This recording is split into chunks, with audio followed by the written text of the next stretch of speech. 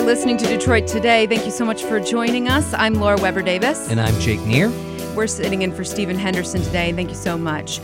We know that we told you last week that we're going to be talking about the health of the Great Lakes today, but as you know, a lot has unfolded over the weekend in Charlottesville, Virginia. So we're going to move our Great Lakes episode to Wednesday. So please join us for that. It's a very important issue. We think so. And so we want to get to it, and we want to get to your calls on that subject. But first, over the weekend, we witnessed as a nation an emboldened group of white supremacists gather in Charlottesville, Virginia, in protest of the removal of Confederate monuments. Thousands of white men carrying torches marched down a darkened pathway. They were chanting bigoted sentiments against Jews. And it harkened back to this dark era in American history of lynching and unregulated violence against black people.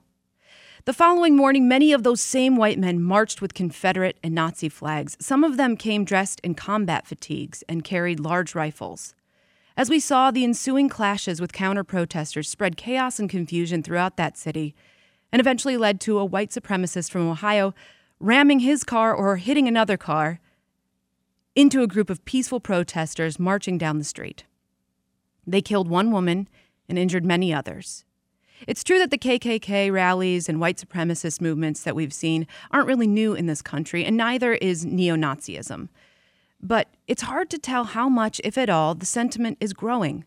Or are we just living in this window of time when those groups feel just more free to live a life of public hatred and bigotry?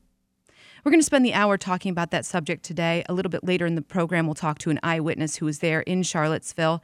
And we'll hear from local experts who covered the rise of the white nationalist movement here in Michigan or have witnessed or researched the history of racial violence in America. So please stick with us, and we want to hear from you on the phones, your reactions to the violence over the weekend. We want to hear from you all hour. 313-577-1019. Again, that's 313-577-1019. I'm very pleased to welcome our first guest to the show today.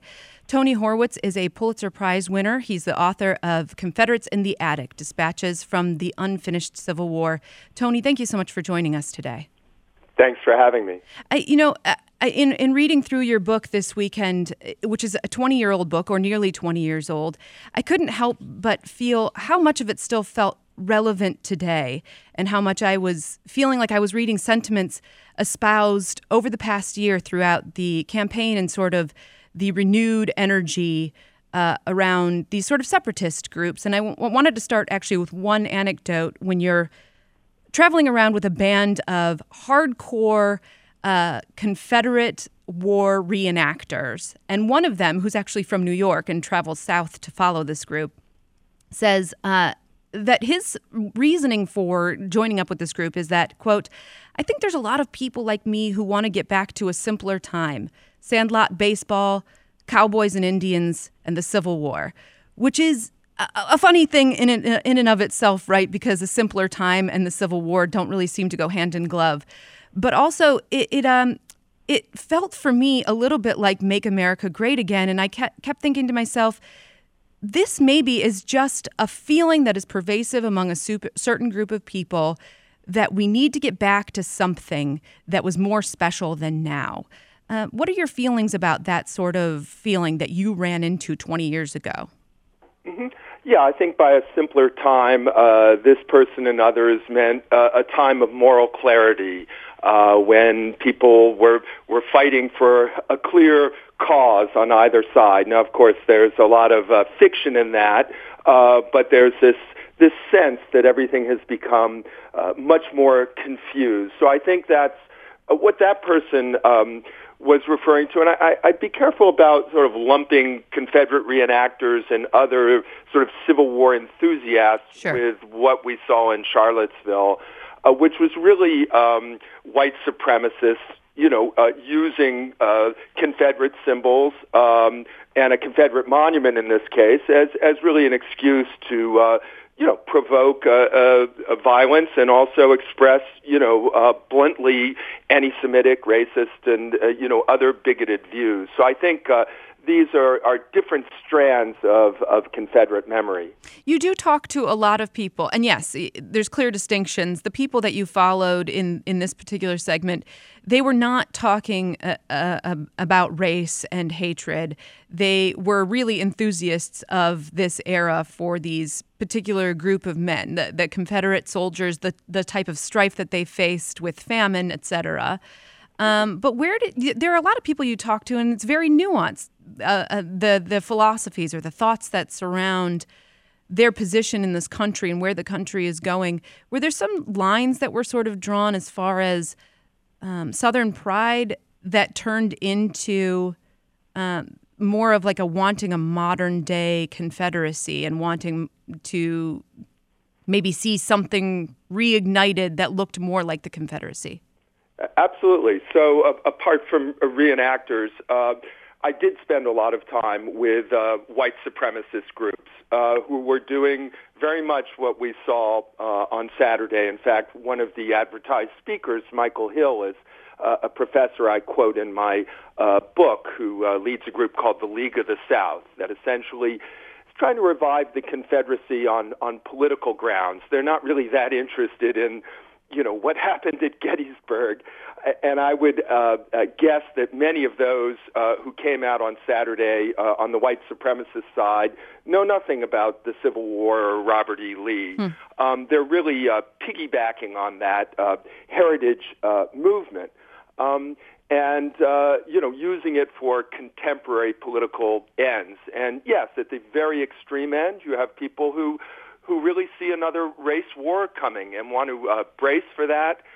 There are others who have latched on to this fantasy of ethnic cleansing of whites. That was something I heard a lot in the 90s and I think resonates with what we're hearing now. Speaking of this being in the 90s, do you think that these sentiments are growing, some of the sentiments you heard in researching this book, or do you think that this is just a period of being emboldened? I think these periods where these kind of groups come to the fore, it's often a backlash back in the 50s and 60s against the civil rights movement.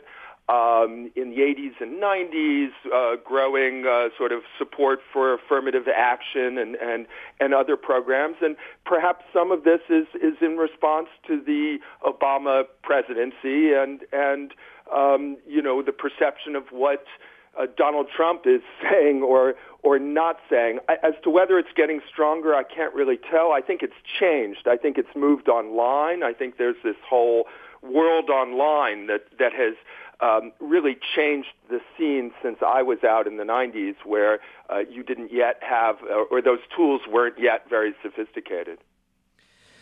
Yeah, Tony, this is Jake Neer. I'm curious, when it comes to this question about whether or not groups are actually feeling more emboldened, I mean, just what is your take on how Donald Trump fits into this equation as president, and especially considering his reaction to the violence over the weekend?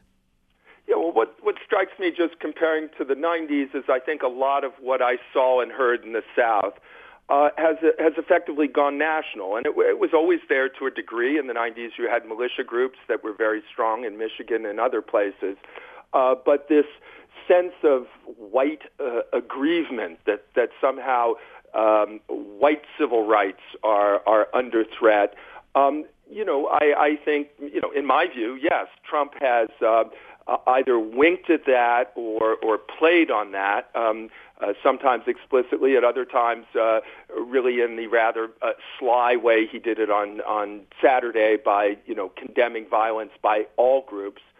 So, yes, I think it has emboldened certain groups to feel like this is their moment, and they're coming to the fore. But I can't really say going forward, how strong this movement is.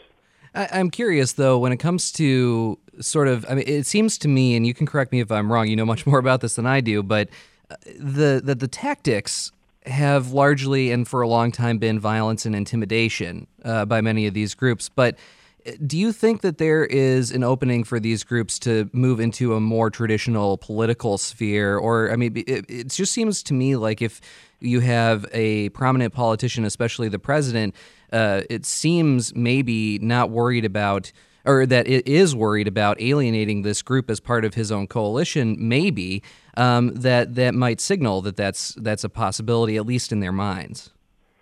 Yeah, sure, in their own minds. I mean, I think, again, it's important to emphasize these are small fringe groups. I don't know exactly how many were out there on Saturday, but, we're talking, in the hundreds, and nationally, obviously, more than that. But I don't think we should, imagine that, this is a mass movement. Mm-hmm. I think part of what strikes me is that I suspect a lot of the people I would have talked to in my book who were defenders of the Confederate flag and the Confederacy not on political grounds are appalled by this because essentially it's stripping away the notion that the Confederacy and Confederate symbols are just a benign honoring of heritage. Mm-hmm. These white supremacists are really taking it back to 1860 when Southern states, as they seceded, stated very explicitly what they were up to, that they were fighting for the perpetuation of slavery and white supremacy. So I think this is can also be seen as a rear guard action, a last gasp of this lost cause ideology. You're listening to Detroit Today. We're speaking with Tony Horwitz. He's the author of Confederates in the Attic, Dispatches from the Unfinished Civil War. I highly recommend it. It's a very good read and still relevant today, though it is 19 years old. Tony, I'm curious in your research what you came across that was effective in sort of dismantling or dispelling some of these belief systems when they become already ingratiated in a white man or white woman, a belief that one is better than. What are the more effective tactics that can be used either at the federal level or on the individual level in turning somebody once they sort of isolate themselves in this way?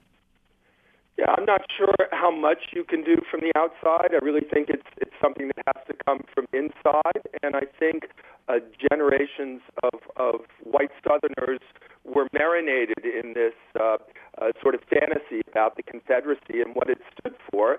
And I think many of those people grow up and see the world as it is and realize, gee, what they were taught as kids it isn't really true to the history and to the facts. So I think it's something that has to come from inside. I also don't know how much of this, certainly in the case of the people out in Charlottesville, really has to do with the ideology or certainly to do with the Confederacy. It's about other social ills, people who are looking for a cause, for an identity, and in some cases just an excuse for violence. I mean, clearly some of these were just, angry people who were, just couldn't wait to start a fight. So I don't know whether ideology is really at the core of this.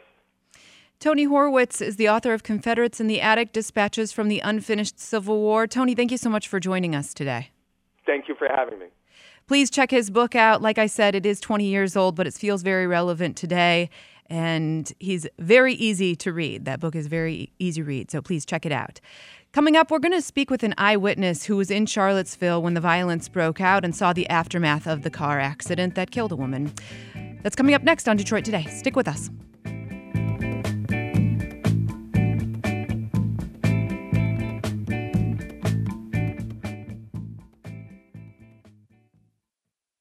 WDET. Bringing you culture and information that empowers our community. Every day. On 101.9 WDET. Detroit's public radio station.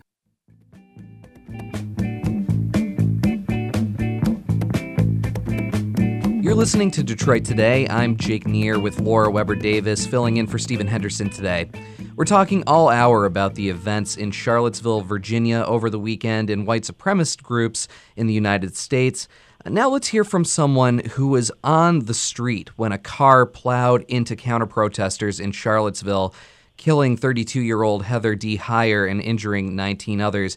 Dan Gottlieb is an associate professor of psychology at Sweetbriar College. He was near the car incident in Charlottesville, and he saw the aftermath. Dan, welcome to Detroit Today. Thank you. First of all, how are you doing after this event? Are you doing okay? Yeah, no, I'm fine. I didn't witness the crash directly, so I was nearby and then got to see the aftermath, but I did not have to go through that, at least, that trauma. And no, I'm fine.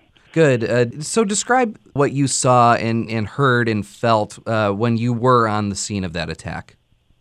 Well, I mean, at first there was a lot of confusion. It wasn't exactly clear what had happened, who was hurt, how badly people were hurt. So there was that. There was a lot of people sort of waiting and watching, and it was definitely subdued. So I would say before that happened,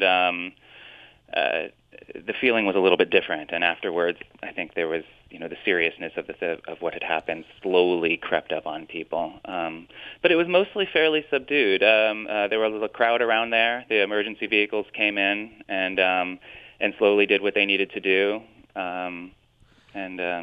Did you get the sense that people understood what had just happened in front of them, or had sort of any direct reaction? Obviously, right after the incident, people were sort of storming the car. You could tell that it was this moment of more sort of tense. It was directly a reaction that we have to sort of get this guy. But when it comes to when you got on the scene, where were people's heads at that point? Well, I think the people that were there and had directly witnessed it, and of course the people that were injured had a very different perspective. Some of the people who directly witnessed it were clearly very upset. Some of them running around screaming, sometimes screaming at the police. For example, "Why weren't you there? Why weren't you there? You were supposed to protect us." Was heard a number of times by a number of people. But for everyone else, again, it was again subdued. I think people just didn't really understand what was going on at that time, and didn't for many hours, I think, until things trickled out. So there was a big disconnect between the small group who was actually there, witnessed it directly, had it impact them, and I think the larger group around who slowly came to terms with what was happening. Sure. What brought you down to the protest over the weekend? What was it that drove you to be on the scene? Well, honestly, there was a large white supremacist rally in my backyard. I felt both, honestly, a curiosity and also an obligation to be there. Sure. And did you ever feel like there was danger brewing? Did you ever feel like you were personally in danger while you were there? Clearly from the footage that we've all seen, tensions were certainly running high the entire time. Yeah. So my experience, I don't know how similar it was to other people. There's quite a bit of chaos, and you can only be in one place at one time. But for the most part, no, I didn't feel any personal danger. I was dressed as I normally am, which was sort of jeans and a T-shirt, and could blend in with any group if I wanted to. And it was not always easy to know who was who. And most of the time, if you wanted to stay away from the fighting, you could fairly easily. It wasn't as if, you just got caught in it too often. There were some people on both sides who went to fight, I believe. Most people did not, at least on the counter-protest side. And so no, it didn't feel particularly dangerous to me. There was one time I felt menaced. After it was originally disbanded at Emancipation Park, there was, no one really knew what to do, but no one went home. And so my friend and I followed a large group of the white supremacists as they made the about 1.5 mile walk to a different park, unchaperoned. And as I was walking there, there weren't many other people there, so it was interesting. We were sort of deciding whether we seemed like we were with them or not, and then we ended up talking to and walking with a black photographer for a media organization who was there too. And that changed things. That made it clear who we were at that point. And there was a point where we were walking behind them, and another group came up from sort of behind us and asked what media we were for, a group of a few. They were not particularly friendly, to say the least. Made some comment that seemed menacing, and I don't remember what it was. It was sort of, I'm not sure if I ever really heard exactly. And they passed us, and then they sort of stopped and made sure we passed so that they could be behind us. as we walked. And that was the one time I felt a little bit of, well, I had to pay more attention because there weren't cops there around. They could have done what they wanted to us at that point. Yeah, do you think that it was purposely meant to intimidate you? Yeah, I do. I think, and whatever was said, I remember that was the clear feeling in my mind was, okay, this is where this one's going. So I do. I think that was intentional, and the people I was with thought that was intentional as well. But I mean, it was relatively minor. For the most part, again, the thing felt mostly subdued with these pockets of intensity. It didn't have the feeling like it was all chaos all the time. It didn't feel that way to me, at least, at all. Sure.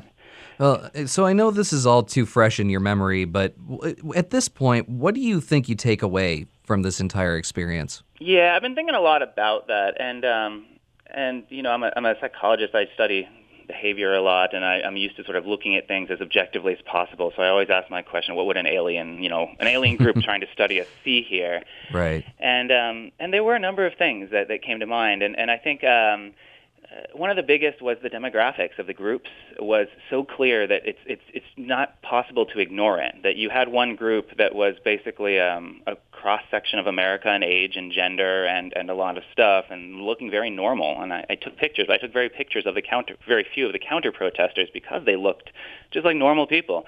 And then on the other side, it was all white, all male, mostly young, and it was very striking, the distinction, the difference there. But the other thing that really stood out was when you saw the different white supremacist groups together. They all had different flags, and they were flying them. There was a sense that I'd never seen that all out in the open together before. And it felt, I mean, it's a sort of a stupid example, but I had the same feeling when I read in Harry Potter and the Death Eater sort of came out in the open for the first time. There was that same feeling where you were witnessing something big, like in a sense, oh, okay, now all of a sudden what was hidden is now not. And that was an interesting aspect of it, this disconnect between that and the mundane reality. You know, the person with the Nazi flag right next to a car with a home tutoring sign on it, and talking peacefully. I mean, it was just there was that weird disconnect. But I think seeing it all open, it just made clear all the ties. It made clear that all the ways that these individual groups had tried to justify their existence one way or another was all kind of BS, that what you were really seeing was a set of groups unified by one thing only, which was a white supremacist views, and that was it. And they were out there, and you sort of, in a sense, you saw the enemy clearly for the first time, I think. And so that was interesting and disturbing. It was also a little bit hopeful because they weren't impressive. I think they wanted to be, I'm sure they wanted to see themselves as tough and strong and wonderful specimens of humanity walking. They didn't seem like that. They seemed like angry misfits, sort of. And when you looked at the normal people that were protesting them, and then when you looked at the law enforcement, including a lot of the tactical groups that looked really tough and strong and capable, the contrast was just striking. And so in my mind, it was frightening to see them all together, and especially because the links to, frankly, our president, which were clear to them at least. It was a very, very pro-Trump, tied to Trump sort of overall group. But when you sort of saw all that together, what I got a sense was not that society was going downhill and they were going to take over at all, that they were losing, that this was their heyday, but that there was going to be real problems going forward, that it was going to be a pain and a hassle, and there's going to be violence, and there's going to be sadness and things happening like this occasionally. So those are my thoughts on it, I think. Yeah, Dan Gottlieb, Associate Professor of Psychology at Sweetbriar College. He was near the car accident in Charlottesville and saw the aftermath. Dan, we're so glad that you're safe, and we thank you so much for joining us today on Detroit Today. Yeah, thank you for covering this. You're listening to Detroit Today. Stick with us. Right after this, we will talk with a local journalist and a local expert about how we got here to the violence over the weekend in Charlottesville and how we move forward.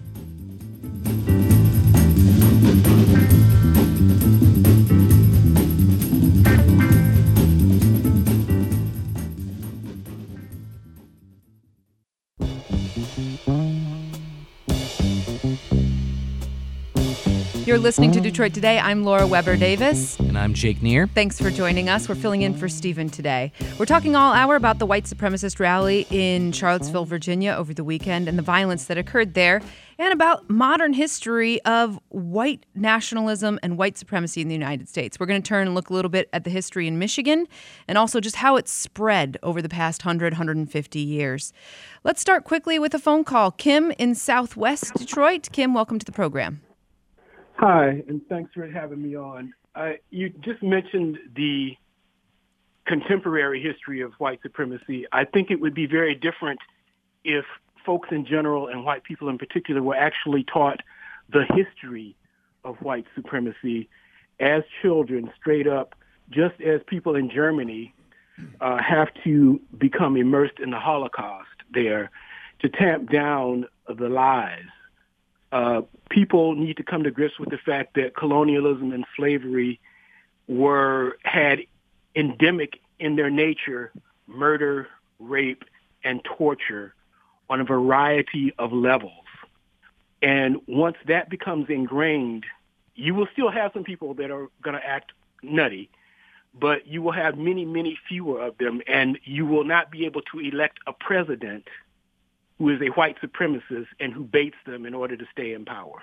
Kim, thank you so much for kicking off this segment. I appreciate the phone call and for you hanging on the line. Also, if you'd like to share your opinion about the events over the weekend or what you're making of this sort of emboldened bigotry we're experiencing right now in our country, give us a call, 313-577-1019. Again, that's 313-577-1019. I'd like to invite our guests in now, two people who I'm very excited to have with me today to help us suss out a little bit of what we saw over the weekend. Alan Langle is a publisher of DeadlineDetroit.com. He's been a veteran journalist for many years. He worked at the Washington Post and the Detroit News, where he covered the Oklahoma City bombing and the connection to the Nichols brothers here and white supremacy in Michigan. As well, I'm welcoming Kidada Williams, an associate professor of African American history at Wayne State University with an expertise in racial violence. Alan, Kidada, thank you so much for joining us today. Thanks for having me. Thanks for having us. Alan, let's just start with the historical perspective here. Thinking about the Michigan militia and its role in a supremacist movement here, in a different type of supremacist movement, because their belief system, the way they portrayed it to the world was, we just want to be prepared for anything and we want to protect our rights. And it wasn't necessarily surrounding racial violence, but there was always that tinge of that, or right. a separatist sort of belief system. Right. I think one of the things we discovered was that Tim McVeigh was in Michigan with the Nichols brothers. And one of the things that Tim McVeigh was living in Buffalo and felt Buffalo was too liberal and wanted to move on. And so there is certainly that conservative bent of these groups. And whether they're racist or not, I mean, I'm sure it's a mixed thing there. But they're certainly there. And I think in 1995, when we went up to Decker, Michigan, when they were executing search warrants on the farmhouse, the Nichols farmhouse, we were surprised how pervasive the militias were up there, and surprised by and hadn't heard much about the anti-government movement and the resentment toward farm foreclosures and really just about government intrusion. And so it was particularly interesting, and I think the one thing we still have militias in the state of Michigan, quite a few, and I think they're very small, and I don't think there isn't any indication that they all are working together, but they're certainly here in the state. Well, what sense is there about growth or dissipation of the populations of these groups that of the isolated? militias? To be honest, I'm not clear about that. The one thing is interesting, though, over the research and reporting that I've done over time. When Obama came into office, I was calling people in law enforcement and different organizations that monitor that, and I was saying, well, are you seeing like a big spike in membership? Are they really out there using this as, hey, our worst nightmares come true, we have a black president? And the answer was there wasn't a lot of that happening. And then the same thing with Trump. I was calling around and saying, hey, are you seeing like a big recruiting movement? Like Trump's here and he's saying it's okay to say this or that. And again, they were saying no. And I think one of the things is we don't see, and there are certainly, exceptions there, but generally we're not seeing a lot of great organization with these groups, and a lot of these groups aren't very well funded. And again, there may be some exceptions there, but in 2002, I covered the Nazi rally where the neo-Nazis were demonstrating in front of the Israeli embassy on behalf of the Palestinians. And they were chanting freedom for Palestine, a rope for every Finkelstein. Wow. And meanwhile, there were counter protesters there, including Palestinians who were like, no, we don't need you. Thank you. Yeah, you don't speak for us. And one of the things and I interviewed both sides. I was going back and forth, and police had separated the two groups. And I would go up to the head guy from the National Alliance out of West Virginia, and I'd say, how are things going today? And he'd be like, this is great. He goes, we're getting a lot of great publicity. Right. And so the other thing I just want to note is that they're easily penetrated groups. The FBI does not have a hard time penetrating these groups and going undercover. Well, and part of that would speak to me about the lack of organization, and I want to get to that here. Jake, you had a question? Yeah, Kadada, I wanted to kind of piggyback off of something that Alan said. When it comes to these groups and their direct membership, the people who directly espouse to be parts of these groups that are members, so forth, there might be a difference, I think, between those people and then what these groups mean for people who don't want to be out in the open as supporting these groups. And maybe I wonder if there's a difference between how those people are feeling now as opposed to maybe several years ago. Do you have a sense of that? Well, I think that there might not be a rise in membership, but there might be a rise in association or allyship with the group. So they might not feel comfortable joining the group or being seen with the group, but they have some of the same beliefs and often act on them in ways that are overt and covert. And so I think that we do need to make sure we thread that line between formal membership within the groups and a commitment to the same values. Because a commitment to the same values means that the problem is bigger than we might fully recognize. And what does it mean for sort of the more, institutional racism that we see in society to have these groups that are just openly bigoted? What is if you could put that into sort of context, is there, is there a correlation there? Well, I think that one of the things that institutions do, especially in response to groups like this, is often erase or mask their intentions. So there are a couple of things that are going on there. There is the sort of comfort with saying that unless you are a formal member of a Nazi group, then racism doesn't exist. So what we've done is that we've said that racism is the ugly boogeyman. It is the member of this group. Racism only exists in that construct. It doesn't exist in institutions. So that's why you see a lot of resistance to the idea of institutionalized racism, or even harboring racist beliefs. And what sometimes institutions do, and we saw it in the reporting surrounding Charlottesville, and even reactions to the Charlottesville by the University of Virginia, is not naming the groups for what they really were. I mean, so the groups are strategic. They've got really innocuous sounding names, right? And if you solely report on the name, then you can say, well, this is, American, XYZ.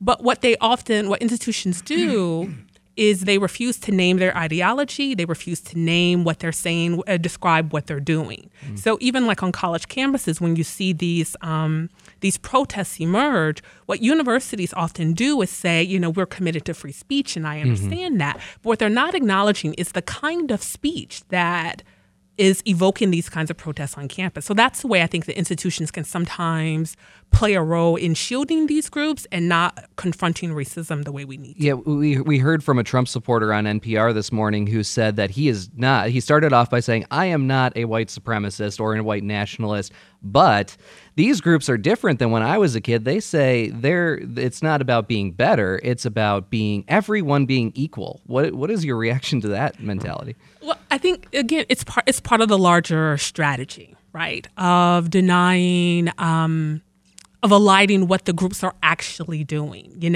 or you focusing on the innocuous, superficial, front-facing way they try to portray themselves.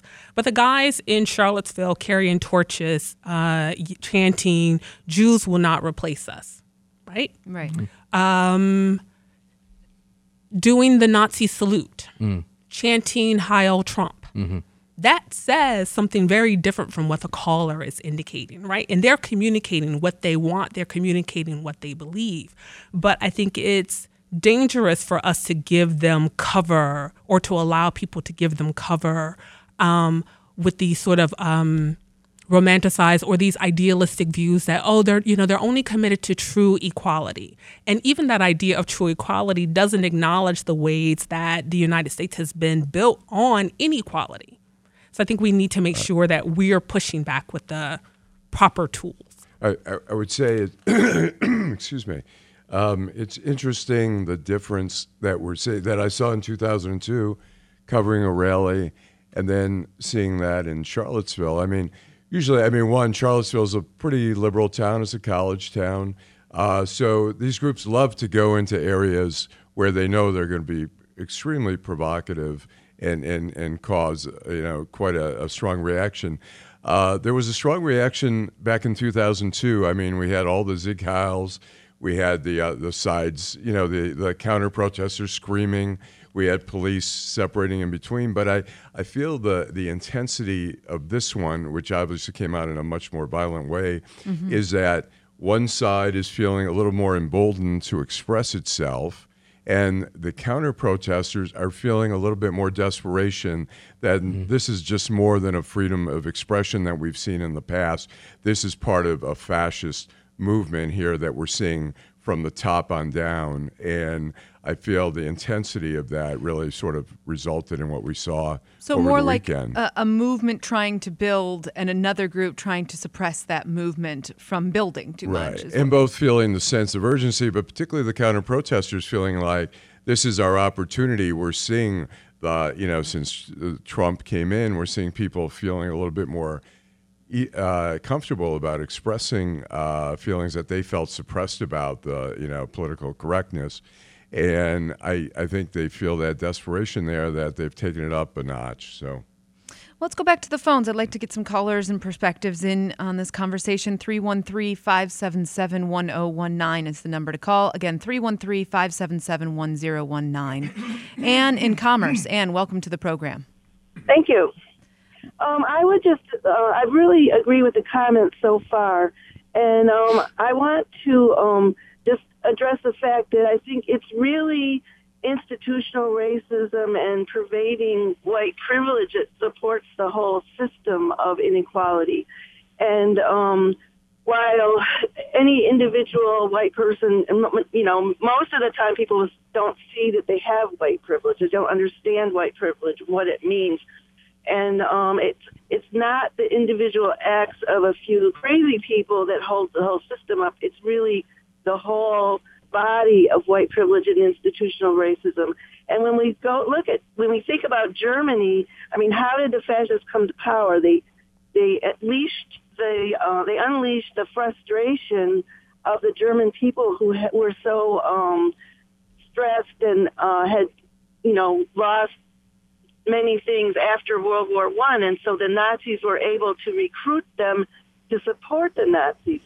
So most of the people who became the big supporters of the Nazis, they started out just being frustrated German people, but then they were pulled into and recruited into the full power of Hitler's government. Yep. Where in this country, if we have to address the overwhelming inequality and the white privilege that holds up the whole system, and people like Trump, they're using the frustrations of individual working class white people and others to recruit them to their point of view. And it's only, we hear about these few crazies who really are, I think, really on the fringes of society, but and so we see these individual hate crimes that are so horrible. Yeah, but it's really the whole system. Well, thank you, Ann. I really appreciate those thoughts. Kidada, there's a couple points that Ann was making that I'd like to get to.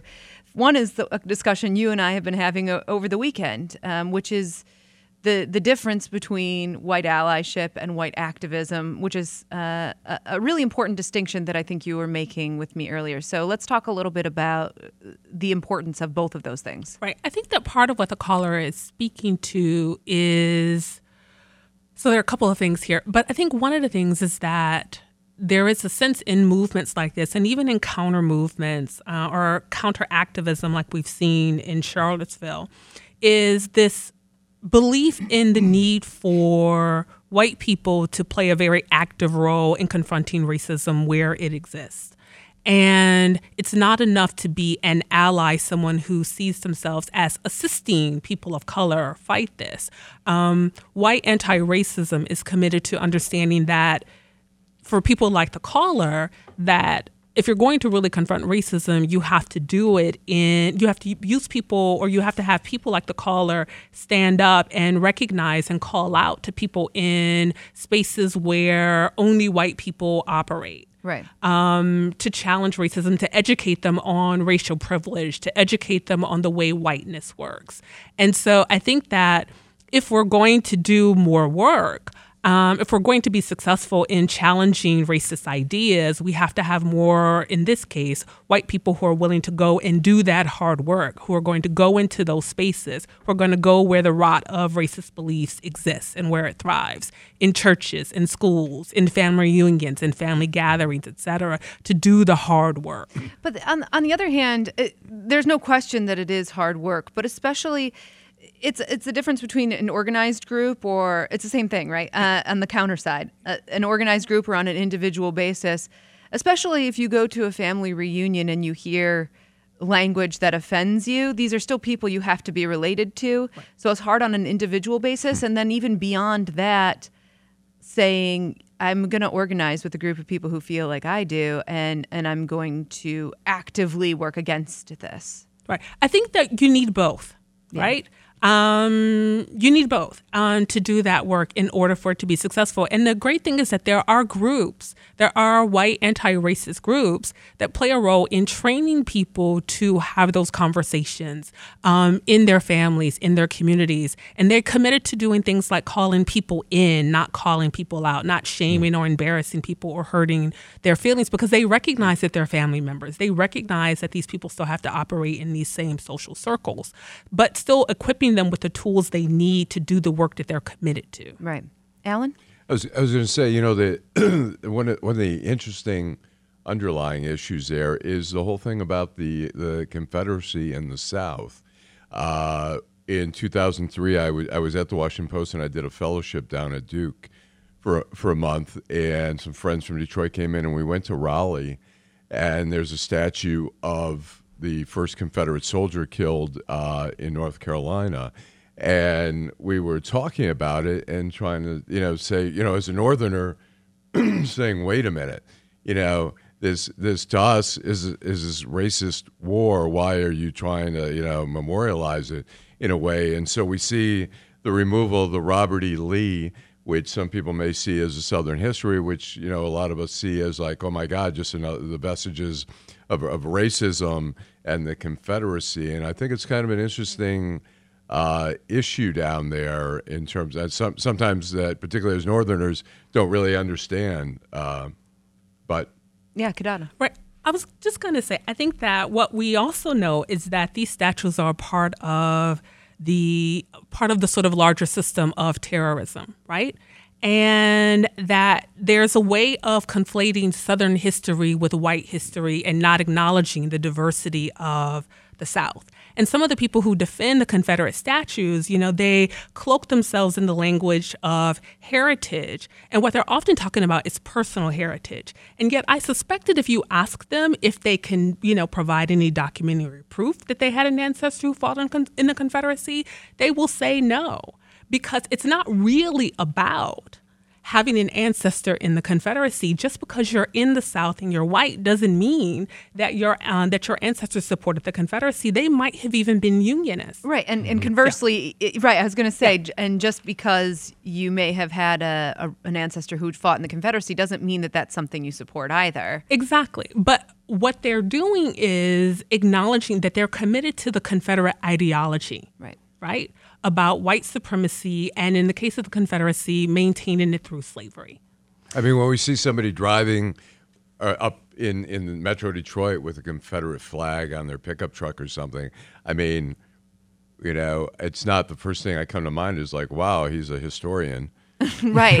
Yeah. Right. It's confounding anytime because there isn't even that argument of, well, it's Southern pride. And even if you're from the South, you're not in the South anymore. Right. Well, so the question that I have is, do you think that people realize that they're doing this? Is it a subconscious thing? I mean, on what level do... I think it's a sort of, people are driving around with the Confederate flag. I think it's sort of an in-your-face kind of thing. Right. Like, this is what I believe in. And I know this is like controversial. I think it's pretty clear what. Yeah. I want to get back to the phones if that's okay, Kadada, because we only have a few minutes left. Brian in Novi. Brian, welcome to the program. Hi, thank you for having me. Yes, and what was your observation about the weekend? Well, I was sort of stunned when I saw the Red Wing symbol on a group down at Charlottesville. And then I read the article in Deadline Detroit about it, how the Wings were reacting. And I was thinking to myself, the question that I sort of had largely for you guys is that is it common to appropriate non-racist symbols in a racist way? In a racist way, yeah. Brian, thank you for the call. Alan, you are of Deadline Detroit. You are Deadline Detroit, so please. The Red Wings did react immediately when they saw these symbols. Right. Their what a Red terrible image issue for them. Yeah, yeah. To deal with. I think that it was from what I understand, it was a modified Red Wing with an SS symbol or something that had been modified into the symbol. But I didn't get a close enough look at it. Yeah, That's just something I just know it was supposedly a group from Michigan that calls themselves the Right Wingers, and it certainly looked like the Red Wing logo there. And I think for any organization dealing with images, I mean, look, you know, Dan Snyder down at the Redskin is still battling the image over the Redskin issue, and this is way creating something new. Way beyond that. Yeah. So, well, Kadada, let's talk about appropriating non-racist or non-bigoted images in a bigoted and racist way. That seems like a good strategy because those are prolific symbols. On the other hand, if I'm the Red Wings, I'm freaking out and thinking, how can I make sure that I let everybody know that this will not be co-opted? This is not, we are not them, they are not us. And especially when you look at a Red Wings game and it is going to be a sea of white men, it seems like that's going to be difficult messaging for some segments, although most of us are going to understand that they are not tied to each other. Right. I think the co-opting or the appropriating of symbols is very easy because you can use the symbol however you want. Once a symbol is out there in the public space, different groups can use it however they want. And so it is difficult to maintain control over the symbol that you yourself create. But as the Pepe cartoon, that's the frog. The frog. That's an example of a symbol that was created with not necessarily racist intentions, but has been appropriated. And the creator is still trying to fight to get control of the symbol back, but is finding it very difficult because it has become so popular. The swastika is a great example of that. In the 1920s, the Nazis took it over. It was an old ancient. And actually, I wrote a column about this because there still is the swastika symbol over at the DIC in Tiles, right? And they were saying, and it was built, I believe, in certainly prior to the Nazi movement. The tiles were put in, and the DIC. I thought it should be removed at this point because it has been co-opted to the point, and the DIC feels that it's part of history, and it goes beyond the Nazi symbol, but that's... Yeah. And one challenge with that is that, again, the groups are really strategic. They count on other people's ignorance, right? So the people in northern or western Michigan, where I'm from, rolling around with a Confederate flag, count on the ignorance of people to not know better, right? I also think that some of the people who use these symbols also count on people to not know any better. So they'll say, well, I don't mean it in the Nazi sense. I meant it in the pre-Nazi sense, right? Right? And so but again, they do that in a strategic way, and people's ignorance makes it possible for them to go on and to go unchallenged. People got mad at me, and because I wrote about that, and they called me a historical revisionist and said, you're ignoring the thousands of years of it being used by, ancient groups and stuff like that. And I said, well, you're ignoring the last 100 years of it being co-opted. Right. Well, we have about a minute left. I think let's try and get one more perspective here in on the phone. Sharon in Harrison Township. Sharon, welcome to the program. Hi, good morning. Okay, I'm listening to this conversation. I'm 66. I grew up in Detroit. Okay, so that's my background. I am frustrated, though, because, there's, in terms of where do you get your information from about all this stuff, the historical stuff, the current stuff, you've got journalism, you've got opinion, you've got research. Sure. Where do you go? Where does the normal average person, go to get reliable information? That's a tough one. Thank you, Sharon. I appreciate it. We could unpack that over an hour. Kidada and Alan, where do you guys go? Kidada's a professor, so she's reading. Yeah, I always tell my students to go with the Pulitzer Prize winning book in history each year, or the National Book Award in history each year. That's one way to sort of stay on top of well-researched, accessible history. That's great. Alan, what do you read? I try to read as much as I can. Washington Post, New York Times. I even occasionally watch Fox News and the National Standard, and try to read a variety of things. Well, that's going to do it for us today. I want to thank Alan Langle from the DeadlineDetroit.com and also Kidada Williams, a professor in African American history here at Wayne State University. Jake Neer, thanks for co-hosting with me today. Thank you. Sandra Svoboda, thank you for producing this hour with me over the weekend as things were unfolding. This is 101.9 WDET Detroit, Wayne State's public radio station.